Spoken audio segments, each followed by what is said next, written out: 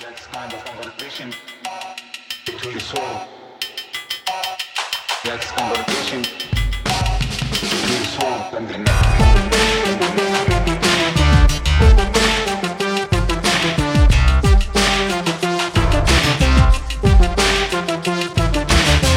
Hello, Prestige Heads, and welcome to American Prestige. I'm Danny Bessner, here as always with my friend and comrade, Derek Davison. And I'm very excited to welcome back to the podcast today another friend and comrade of mine, Daniel Hummel. Daniel is Director of University Engagement at Upper House, which serves the University of Wisconsin-Madison, and he's also an expert on Christian Zionism. Daniel, thank you so much for joining us. Yeah, it's good to be back with you guys.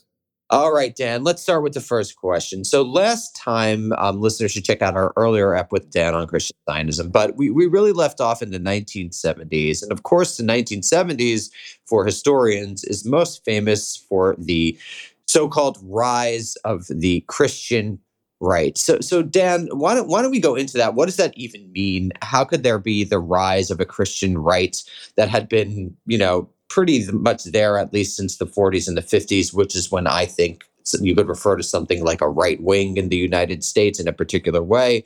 How did that get off the ground, and why is it important? Yeah, you could even go back a little further. I think of the historian Leo Rebuffo, who had the book The Old Christian Right, which talked about some figures in the 1920s and 30s. Yeah, so think of the original fundamentalist movement. Yeah, so when this has been a hotly debated topic, and I think maybe an easier way to think about it is the new Christian right, or the new right is something in the 70s. There are plenty of historians who've shown that there wasn't necessarily a disappearance of the Christian right or of Christians being politically active in the mid-century period. But by the 1970s, you definitely have a new organizational structure that's being tied in more and more closely with the Republican Party of the 1970s that does give conservative Christians, particularly more Protestant, evangelical, fundamentalist type Christians, more sway in the political conversations on a national level. There's been plenty of debate over how much of that is actually a journalistic creation or creation by people who want to have different narratives for why things are going poorly on the progressive or left side that don't look internally. But there's definitely a sense that there's a new generation of leaders that are emerging in the 1970s, some of them coming out of like televangelism, people like Pat Robertson and Jerry Falwell, many of them in the South. Both of those figures are in Virginia, and a groundswell of populist energy on the right, expressed in a particularly evangelical way that's rallying around, you can think of even in Nixon, the silent majority type concept that a lot of the Christian right and same people are in what Nixon called the silent majority. But later on, rallying around Reagan's 1976 campaign for president in the Republican primaries, and then, of course, rallying around Reagan in 1980 as well. So it's a big concept. Christian Zionism is just one issue within the broader emergence of the Christian right. So let's not talk about the Christian right only, because that's such a capacious topic. It could be its own series. But how does Christian Zionism fit into the Christian right? Is this? I imagine this is a balkanized movement that there are very various ideologies moving within and throughout it, particularly after the 60s. So how does Christian Zionism fit in, and how does it relate to what's going on? Camp David happens in the late 1970s. We have Carter. Maybe let's talk a little bit about that. Yeah, and I think one of the important things to say is Christian Zionism is not the main driving force of the Christian right. There's been plenty of debate about that too. What makes this new emergence of Christian politics come about in the 70s? And you can think of, there's people like Randall Balmer who argue it's really about race, and that's the defining issue. And there's other arguments that focus on abortion and politics around that, around sort of the backlash to the 60s. Counterculture, all that kind of stuff. So Christian Zionism is not on that level, but it is an interesting movement or issue within the broader Christian right, in part because most Christian right leaders agree that Israel is really important to to U.S. foreign policy, and that it's not just a strategic issue, but it's also this theological or religious issue as well. So if we rewind to the first episode that we did, most of the actors in the Christian Zionist movement up through the 60s were not Christian right or not even proto-Christian right type people. They tended to be people that gathered around Billy Graham, who wanted to appear to be a centrist, a pastor to the president's type person, and who definitely held conservative political views, but was not tuned into the populist, certainly the Southern politics of someone like Jerry Falwell that comes later. And so if we just sort of zoom in on the mid 1970s, the Christian Zionist movement at that point is pretty small. It is largely focused around getting evangelicals to tour Israel and to give money to different causes in Israel, and is still located around the Billy Graham orbit, you could say. What happens with the Christian right is that people like Jerry Falwell, who took his first tour to Israel in the early 70s, people like Pat Robertson, who took his first tour to Israel in the late 60s, elevate this issue and make it basically one of the only two really big foreign policy issues of the Christian right platform. The other one being sort of reigniting the Cold War and particularly sort of opposing the nuclear freeze movement and things like that. But once you get to 1980 or so, if you look at the Moral Majority, which is the big Christian right movement that Falwell leads, they really only talk about foreign policy on these two issues, on the Cold War and on supporting Israel. So what is the theological basis of a more populist Christian right becoming interested in Zionism? Why does someone like Falwell become interested in Zionism at this particular moment? Yeah, so some of this is really in the fundamentalist theology that someone like Falwell inherited. And I just wrote a book this year on the rise and fall of dispensationalism, which is a particular theological tradition that Falwell comes out of. And in dispensationalism, the idea is that God never rejected the Jewish people in the way that most Christians throughout the last 2,000 years have understood that rejection. And so that God was still planning to do things with Israel, with the Jewish people, and particularly in fulfilling the end of the story, of the eschatology. And so for someone like Falwell, he sees the Jewish people as as a group that is still in covenant with God, and that covenant is being expressed through the modern state of Israel. So the state of Israel is always going to be on the side of God in any conflict it's in, and that it has a divine right to the land that it was promised in the Bible. So Falwell has those things percolating, and if you pay close attention to his speeches, he talks about this all the time. He also sees the U.S. as involved in this because he sees the U.S. has a divine role or a divinely ordained role to support Israel, to support the Jewish people as part of what the church is called to do, as part of what Christians are called to do. So it's tied into this, not just what is special about Israel, but what is special about the United States in relation to Israel and the Jewish people. So I do want to get into the policy, but quickly, is there anything that the Israeli government is doing in this post-1973 period to appeal to Christian Zionism, or is this just considered something out of whack? No, they're very interested in it. They've been interested in Christian evangelicals in the U.S. all the way going back to the 1950s. They actually are more interested in evangelicals after the 73 war, in part because the broader Christian world is much more divided about condemning the Yom Kippur War in October 1973, and about fully siding with Israel as the sort of defender or the agent in the right in that war. And so after the 73 war, many of the more liberal or mainline Protestants that the Israeli government had been lobbying and courting start breaking away and start talking about Israel much more as a powerful nation in the region, as one that is an occupier of the West Bank and the other territories that Israel conquered during the 1967 war.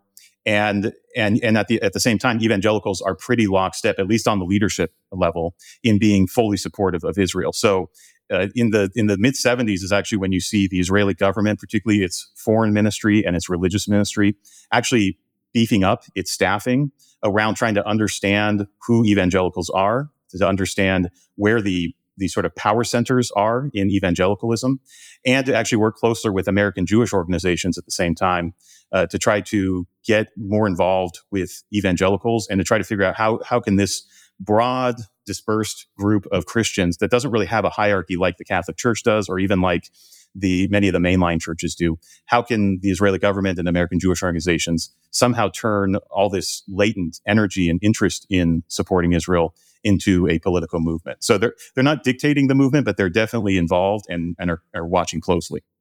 Just a quick question. Of course, the mid-'70s is when Gush Emunim, the settler movement, really gets off the ground in Israel, and sort of post-1973, the end of the labor dominance in Israel and the rise of Likud and Menachem Begin.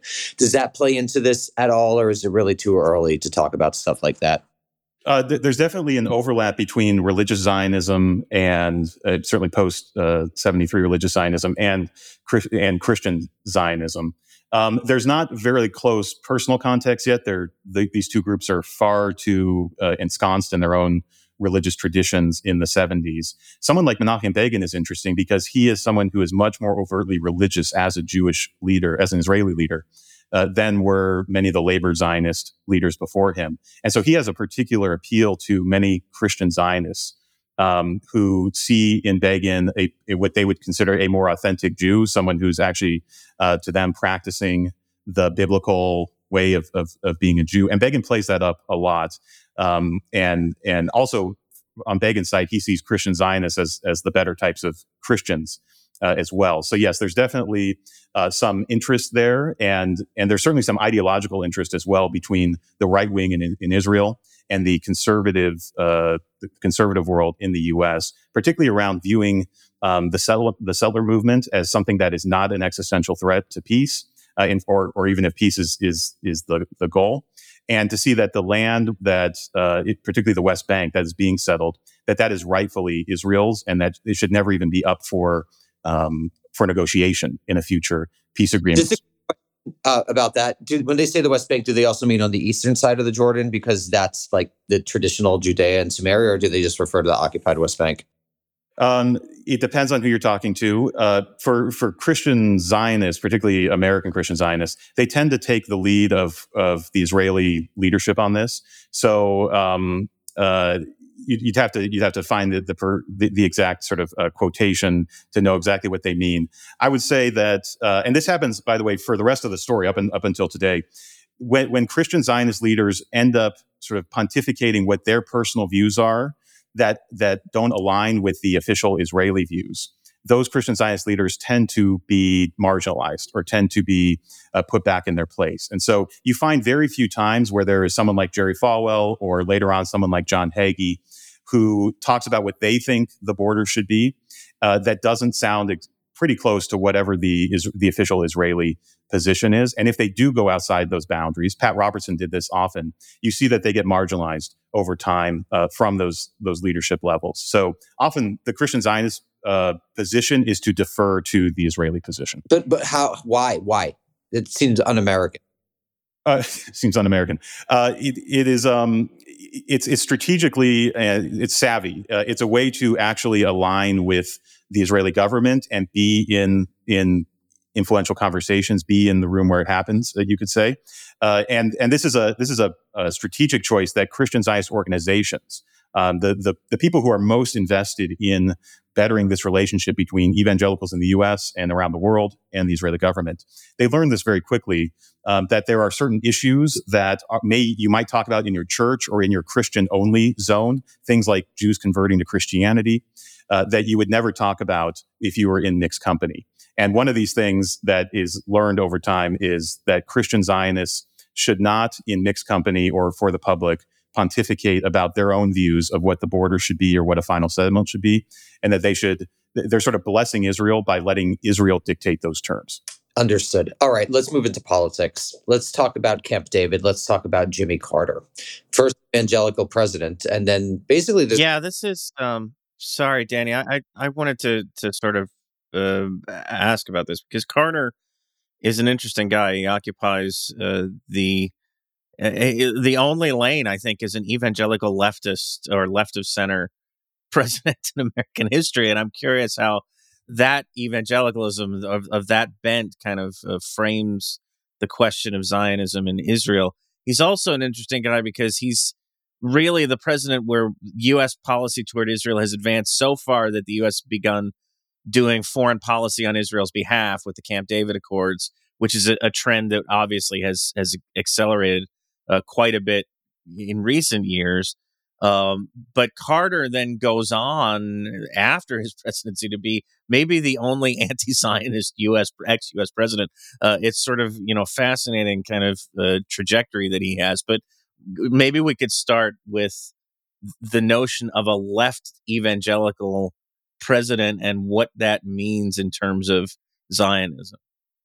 Yeah, and there was a lot of, I think, I remember one document I was looking at, it was in the American Jewish Committee archives, and it was from 1978 or 79, and it was reading Carter as the wave of what evangelical politics is going to be. And there was a line in there that said, we need to prepare for 1 million Jimmy Carters in the 1980s. And it's like, wow, what a misread of where the evangelical politics was going. Wow, okay. Anyway, yes, Jimmy Carter's interesting. I mean, part of this is realizing that Jimmy Carter, sure, he was an evangelical, or more precisely in 1976, he was a born-again Christian, which was the big term that was being bandied about that year.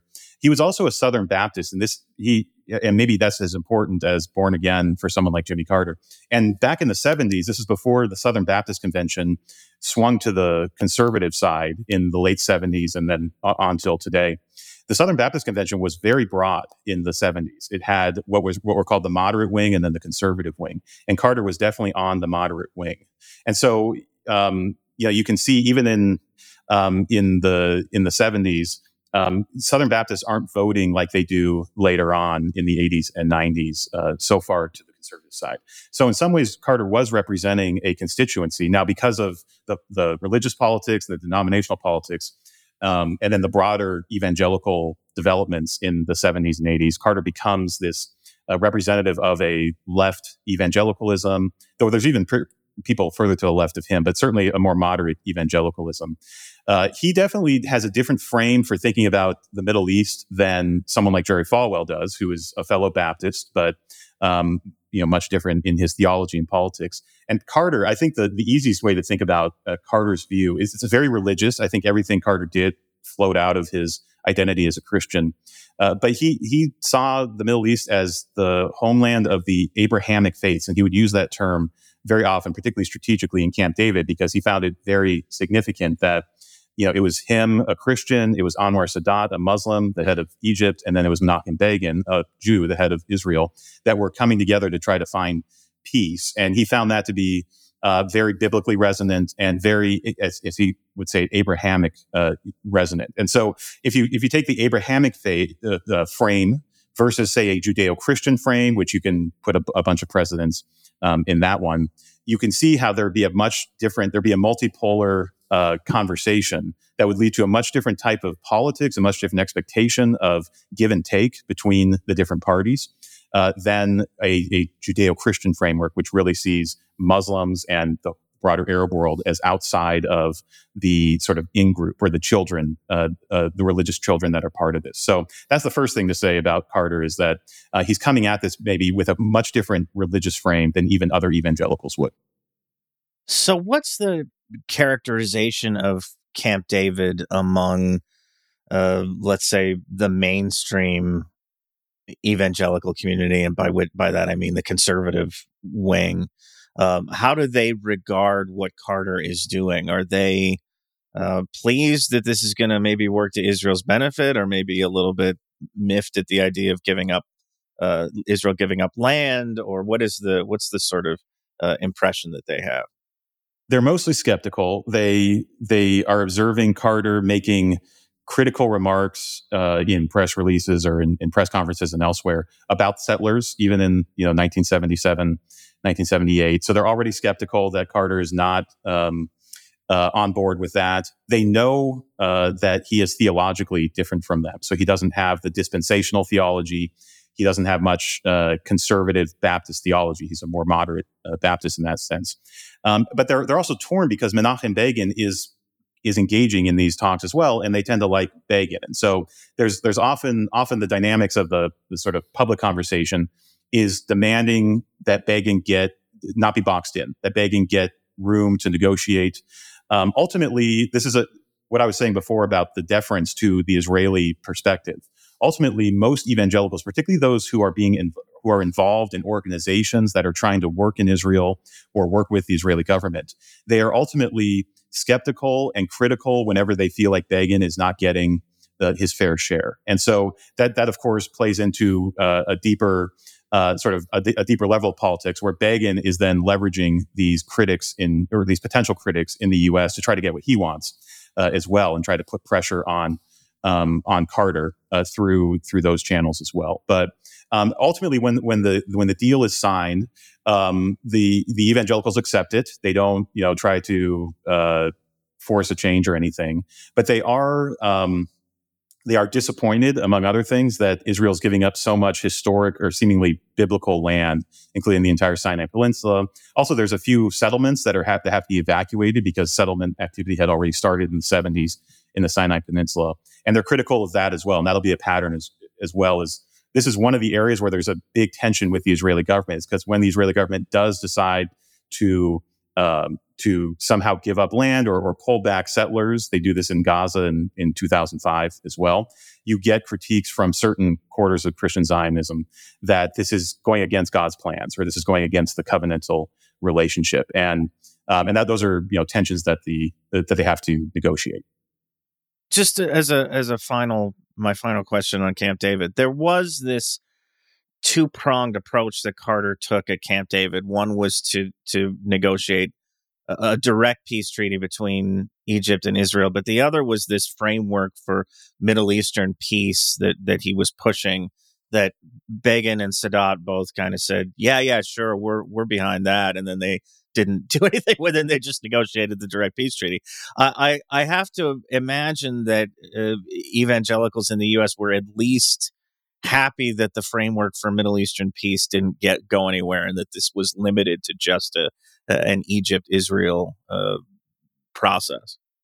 Oh yes, of course. They for certain theological reasons, they're skeptical of the idea of a framework for peace being achievable. That there is, for many of these evangelicals who believe in a certain end time scenario, like the Middle East is just going to be plagued with wars and destruction until Jesus comes back. And so they're skeptical of peace in that way. There's also part of their particular prophetic beliefs is that there will be a false peace deal that is imposed on the region from the Antichrist. We're getting into real left behind territory here, but the Antichrist will force a peace deal on the entire region that's ultimately a false peace and ultimately leads to Israel's destruction.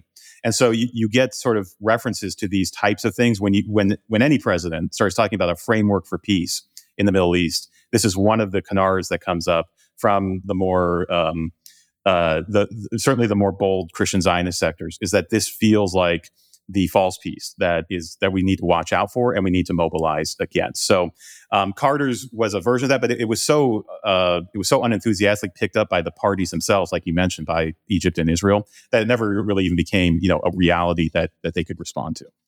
So Dan, I think this brings us naturally to the question of who is the Antichrist and how do we combat him? Just kidding. I think this brings us to. I'm so glad we finally got to this, because it's been, So how do we? The focus of this podcast for so long. Well, unfortunately, Henry Kissinger was one figure bandied about, so we can sort of cross his name out. That apparently that is not true. Cross his name out. All right. So on the long list of potential. Okay, so it's Cheney, right? I mean, it's Cheney now because he's the last one standing. To be a good dual biography of Kissinger and Cheney. But Dan, in all seriousness, I think this brings us to friend of the pod, Ronald Reagan. So actually, before we talk about Reagan and Christian Zionism, I'd like to talk about Reagan, the man with theological beliefs. There's been quite a bit written about this recently, particularly in the last 10, 15 years, as I think like a sort of Grover Norquist inspired search for Reagan the evangelical. What do you think this guy actually believed? Liberal-ish Hollywood labor leader to conservative anti-hippie California governor to evangelical-ish president? What's your take on Reagan and theology? Yeah, I think Reagan was a dabbler. I think he read a lot, or I don't know if read is the right. I think he was exposed to a lot of different beliefs. I think he also was a savvy political person, and so maybe like an FDR figure, a lot of people left a conversation with Reagan assuming that they agreed with Reagan or Reagan agreed with them. And I think that, the truth is probably not that clear. In terms of particularly around the Middle East and end times scenarios that Reagan believed, there is an interesting subgenre of trying to decode what did Reagan believe about the Middle East. We know that he read Hal Lindsey's The Late Great Planet Earth, which was it was the best-selling nonfiction book of the 70s, so it's not super unique that Reagan read it. But this is the dispensationalist version of how the world's going to end, and a lot of it had to do with the Middle East in the 1970s. We know he read that. We know he referenced Armageddon a number of times. We know this was actually part of why he was so interested in nuclear negotiations in the 80s, is because, or at least this is what he said, which is that he had these fears that were rooted in some type of sense of biblical prophecy or end times fear that nukes were going to be the end of the world, and he wanted to try to avoid that.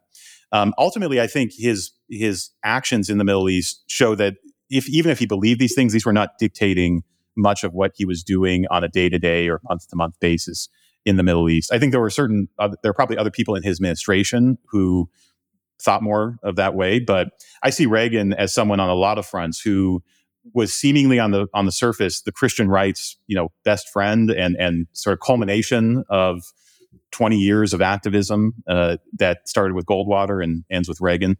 Ultimately, I think, though he was quite conservative, I think for a lot of the hobby horse issues that certainly evangelicals held, including things like a national abortion ban or national protection of prayer in schools and certain views on or policies toward Israel and other things, he ultimately wasn't their friend on that, and he didn't have any theological framework to push those things beyond what he felt he could do without losing any political cost. So I think that's where I'd land with him on almost anything having to do with theology. Very interesting. So, of course, the big Middle East thing in Reagan's first term, and really the big Middle East thing throughout his time in office, was Lebanon. Yeah. Is there any discussion amongst Christian Zionists about Israel and Lebanon and what they think or how Reagan would respond? It's kind of like the forgotten Middle East conflict, but it's actually super important, sort of sets the stage for the next 40 years. Could you talk a little bit about that? Yeah, and it brings down Menachem Begin. I mean, he ultimately leaves office in 1983, a broken leader. And maybe you could contextualize what exactly is going on in Lebanon. I realized I didn't do that. Right. So there's a lot of sort of militant activity and border disputes between Israel's northern border and Lebanon. And throughout the 70s, Israel does these sort of temporary or short invasions, and they should feel very similar to what Israel's done in Gaza and elsewhere. In 1982, Begin basically launches a full-on invasion and occupation to try to corner the Palestinian leadership and others. He's also allying with Lebanese Christians who there's a whole other situation in Lebanon that's very sectarian, and by end of 1982, Israel's basically occupying large chunks of Lebanon. And the most famous incident is the Sabra and Shatila massacres, where there are about 800 Palestinian refugees who are massacred by IDF soldiers. And this is actually an interesting point to bring up with Christian Zionists, is Christian Zionists are very skeptical that this actually happened. I mean, they're already makes it sound like they weren't doing this before, but they're throwing doubt on the official reporting on this issue, that the number is the actual number, that this wasn't actually done by Muslim militants or something like that. But this massacre is a flashpoint where some of the most vocal supporters of Israel in the U.S. in any forum are Christian right leaders who are standing behind Israel. And of course, they move their narrative from this didn't happen to, well, if this happened, there had to be a reason, to, well, this is what happens in war and we still need to support Israel. So you see that pattern that emerges all the time with the way evangelicals sort of relate to Israel and some of the reporting that comes out of the Middle East. So sorry, Dan, to stay with Sabra and Shatila, because this is an incident that is probably it would be shocking to anybody who hasn't looked at the history of the U.S.-Israel relationship in terms of the level of just kind of outright, hey, you guys got to knock this off messaging that came from the Reagan administration to the Israeli government once it became clear exactly what had happened at Sabra and Shatila. I mean, the Reagan administration was pissed off internally and communicated that in no uncertain terms to Begin and to his government. And I wonder, was there any sort of rupture between the Reagan administration and Christian evangelicals in the U.S. over the Reagan administration taking a somewhat, at least by sort of contemporary standards, somewhat hard line with respect to an Israeli military atrocity like that? Yeah, it was a growing break. So that wasn't the only thing happening. That there was, the Israelis surprise bombed an Iraqi nuclear reactor in the same year. This is something the Reagan administration strongly denounced, and Christian Zionists were very angry at the Reagan administration for doing that as well. It's like many things in 1982, 83. So in the middle of a presidential term, it looked pretty. Reagan's approval rating wasn't that high. This was before the economy was turning around as well. And so there was a lot of discussion, a lot of debate over whether Reagan had basically sold out his 1980 campaign promises. Ultimately, of course, we know the 1984 election is very overwhelming for Reagan. So a lot of these people come back to him. But it's a deeper rift that in one way is within the conservative party or the Republican Party, which is between the grassroots, which wants much stronger and more moralistic and more clear policies, and then the administration, which is actually trying to enact and govern.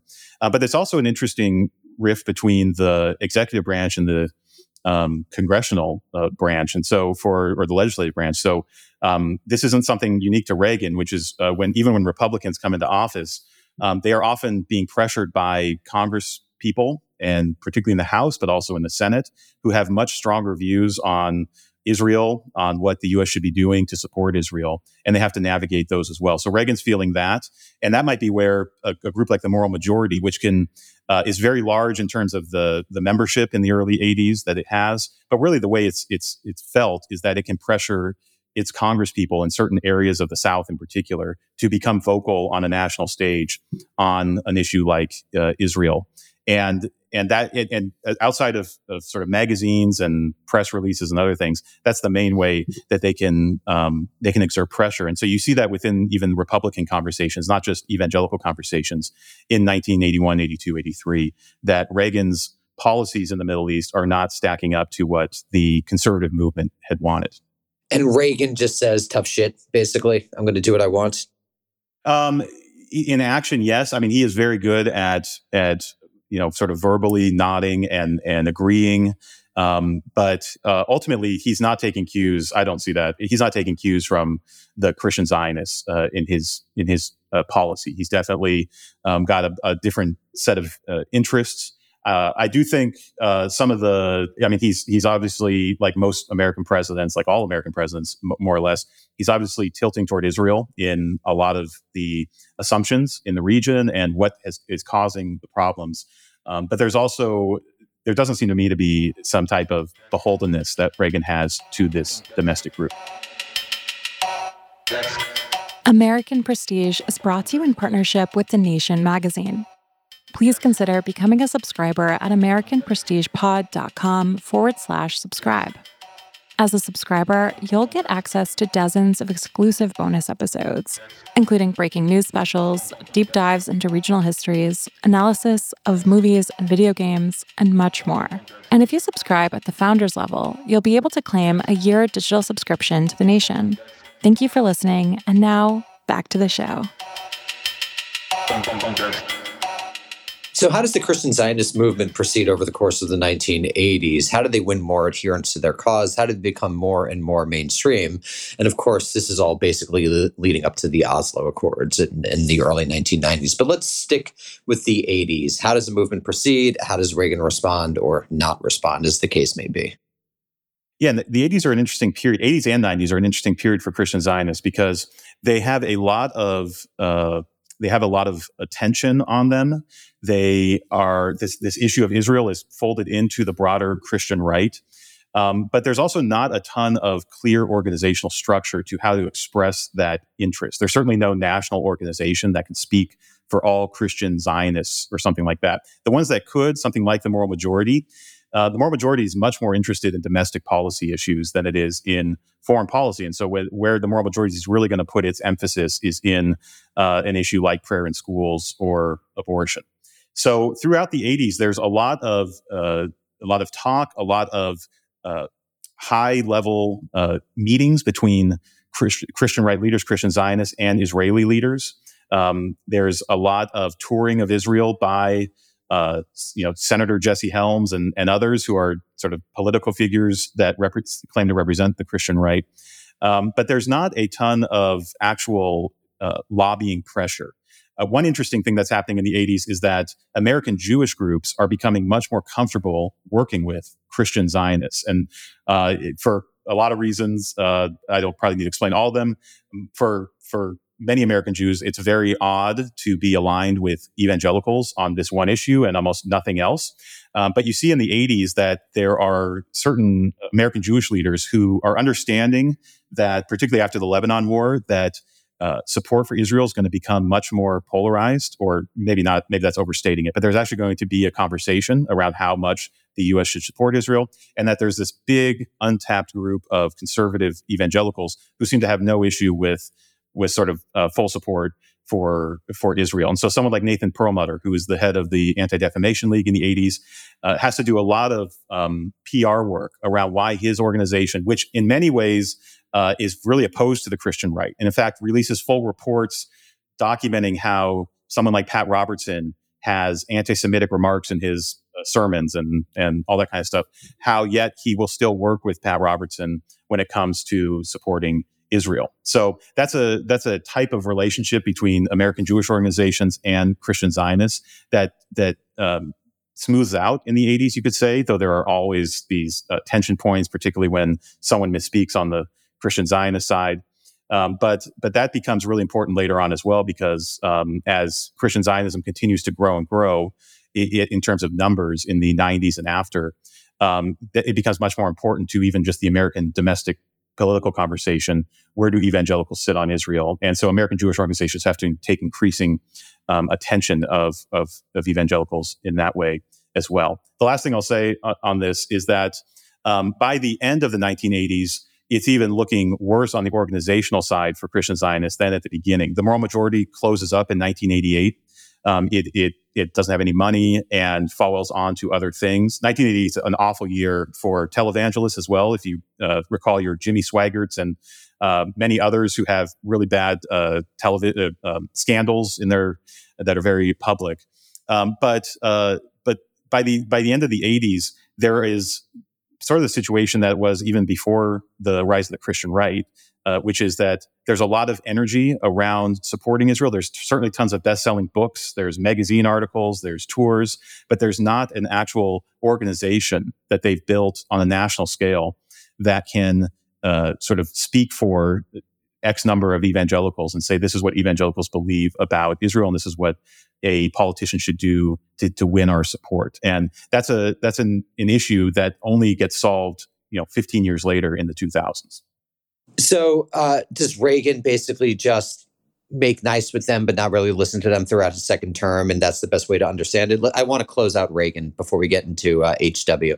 Yes, he makes nice with them. I mean, by the second term, there's obviously much bigger things happening on the foreign policy front for the U.S. with negotiating with the Soviet Union, and of course Reagan's getting a lot of blowback from conservatives on that front as well.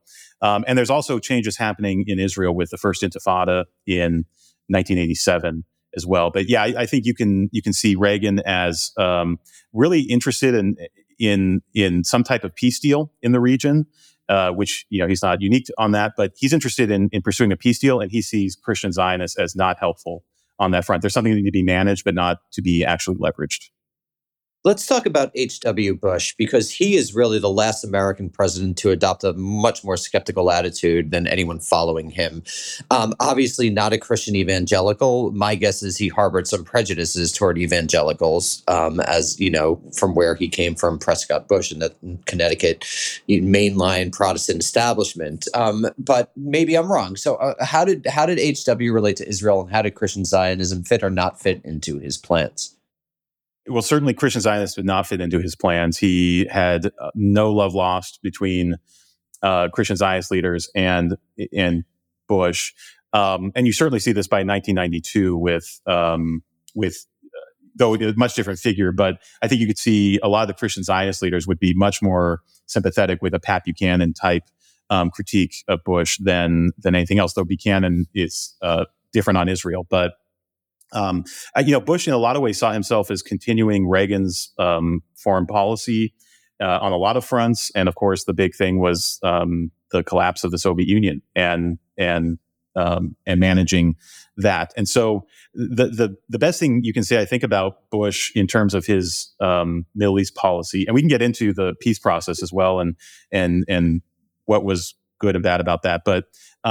Bush basically let the peace process negotiations that started in '88, more or less, that included Arafat, included Israeli leadership, that would ultimately lead to the Oslo process. Bush allowed diplomats on the U.S. side to continue those talks to the ability they could, and to sort of push for that type of comprehensive peace process. And he saw. Maybe in a way that harkens back to maybe Eisenhower, maybe someone else. He was thinking of a regional approach that he considered balanced, and that was his primary value system when he was evaluating the region. And he as best as he could, he tried to not involve domestic politics or moralistic values in how he was assessing the region. So by the end of the 80s, where is the Israeli government on the Christian Zionist movement? Have they basically made common accord? Does the First Intifada affect anything, or not really? Yes, they're deepening their ties as the Israeli right becomes much more of a regular participant in Israeli politics. Menachem Begin in 1977 is the first non-labor politician to be prime minister. And so the late 70s through the 80s is when the Israeli right becomes basically not just a blip on an otherwise labor history of Israeli politics, but it becomes clear that the Likud party, the right wing, is here to stay. The ties between them and evangelical Christians deepens even more. And some of these ties are cultural or media related, but some of them are also organizational. And so you see groups like, it's the biggest Christian Zionist group in the world today, the organization. It's called the International Christian Embassy. It's headquartered in Israel. It was founded it's headquartered in Jerusalem. It was founded in 1980. And it grows throughout the 80s to become massive. It has outposts in dozens of countries. And it also hosts Israeli leaders every year for its large rally around the Jewish holiday of Sukkot.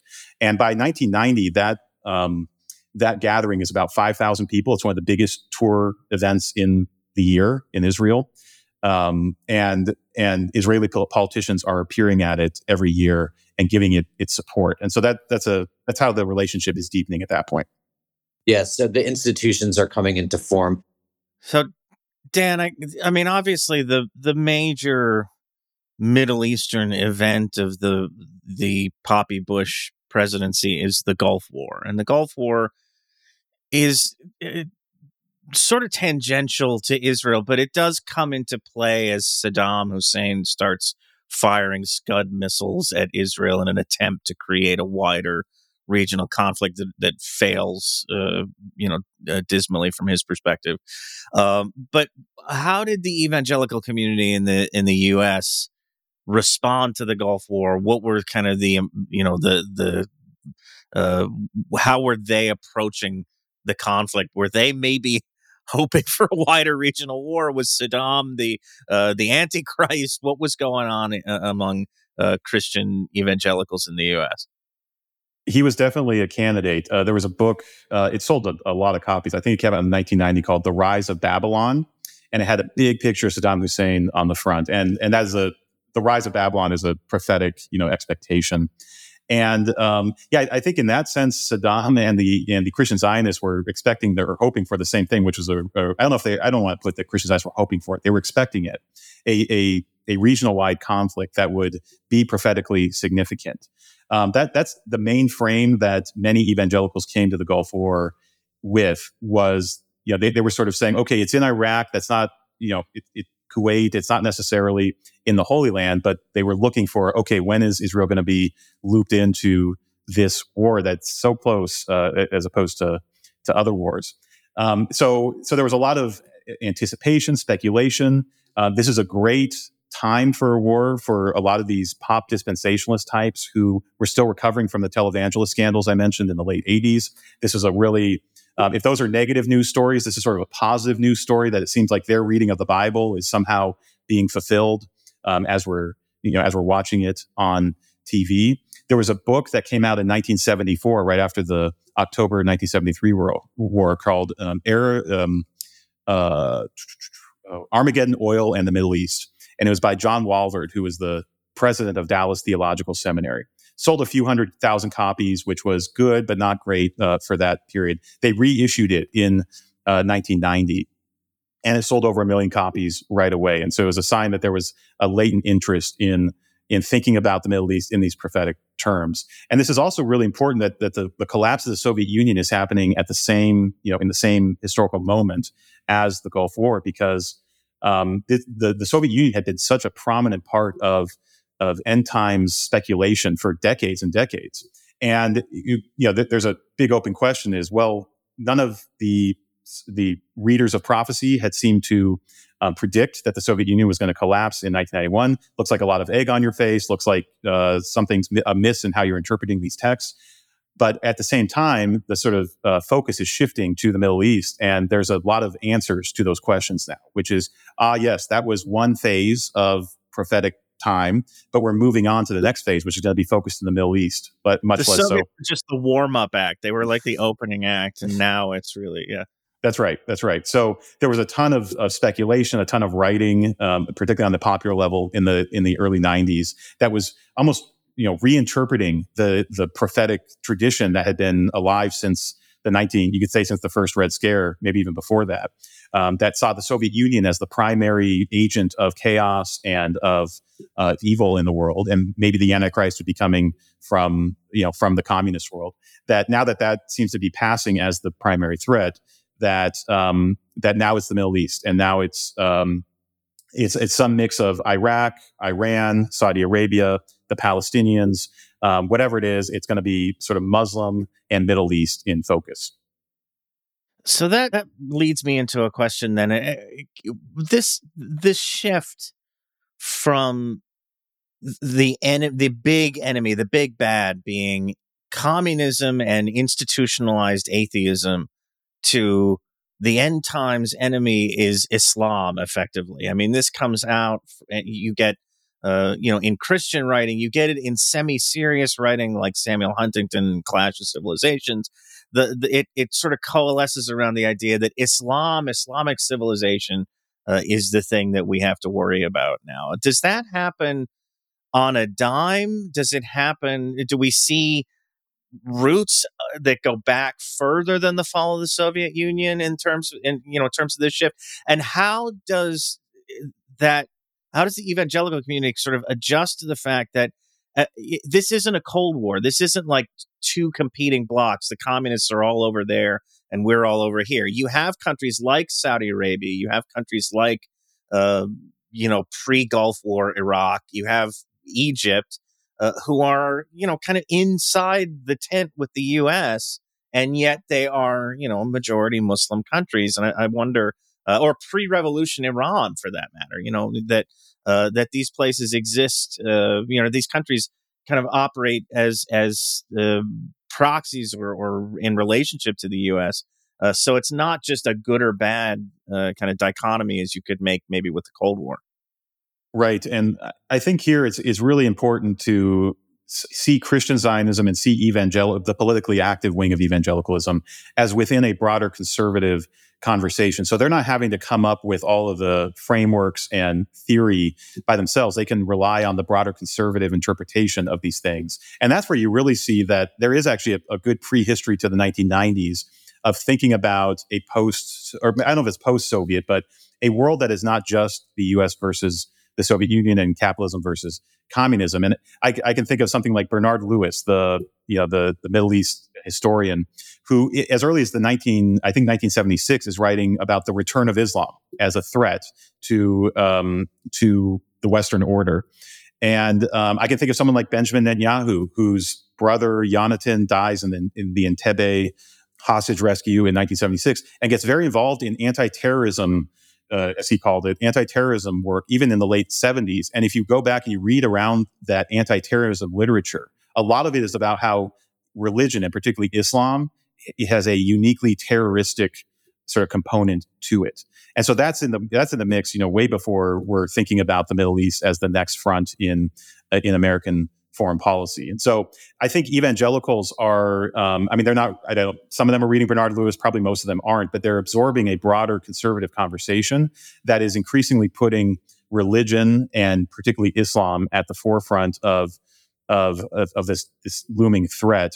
And so by the 90s, it's an easy shift. I still think there's a cognitive dissonance when you get to the sort of specific prophecy interpretations that still has to be smoothed over, because there are very specific things that people were claiming up until 1991 that just did not happen. But you can see how the shift would be a little smoother than if they had to come up with, let's also start introducing Islam as a problem as well. Like that had been in the water for at least 15 years by that point. All right, Dan, we're coming to our time here, and happily you've agreed to come back for another episode where we'll discuss Oslo and the 90s and 9/11 and how that shapes everything. But before we end this episode, why don't you just give us a sense of where Christian Zionism is in the early 1990s before we get to Oslo? So on the popular level, as we were just talking about, there's a lot of energy around viewing the Middle East and what's happening in the 90s as prophetically significant. So to the extent that Christian Zionism is tapping into that, which it very much is, it's on a strong footing, and it's got a lot of prominence, a lot of good money and marketing behind it. Organizationally, it's still sort of casting in the wind. And after the moral majority collapses in the late 80s, the next big Christian right organization that's attempting to structure the entire movement is the Christian Coalition, which is run by Pat Robertson. And this is another organization. It's sort of more savvy than the moral majority. It does more on the local level. It's more national. The moral majority was actually quite Southern in membership. The Christian Coalition actually manages to bring in other regions. And Israel is a big issue in the Christian Coalition as well. But again, it's the same issue. If you're from the Christian Zionist perspective, it's the same problem as the moral majority, which is that the Christian Coalition has, a list of 20 or 30 issues that it cares about. And most of them have to do with domestic politics. And most of them are much more important to the average Christian Coalition supporter than Israel is, just by the importance, you could say, of domestic politics and how Americans think about the world.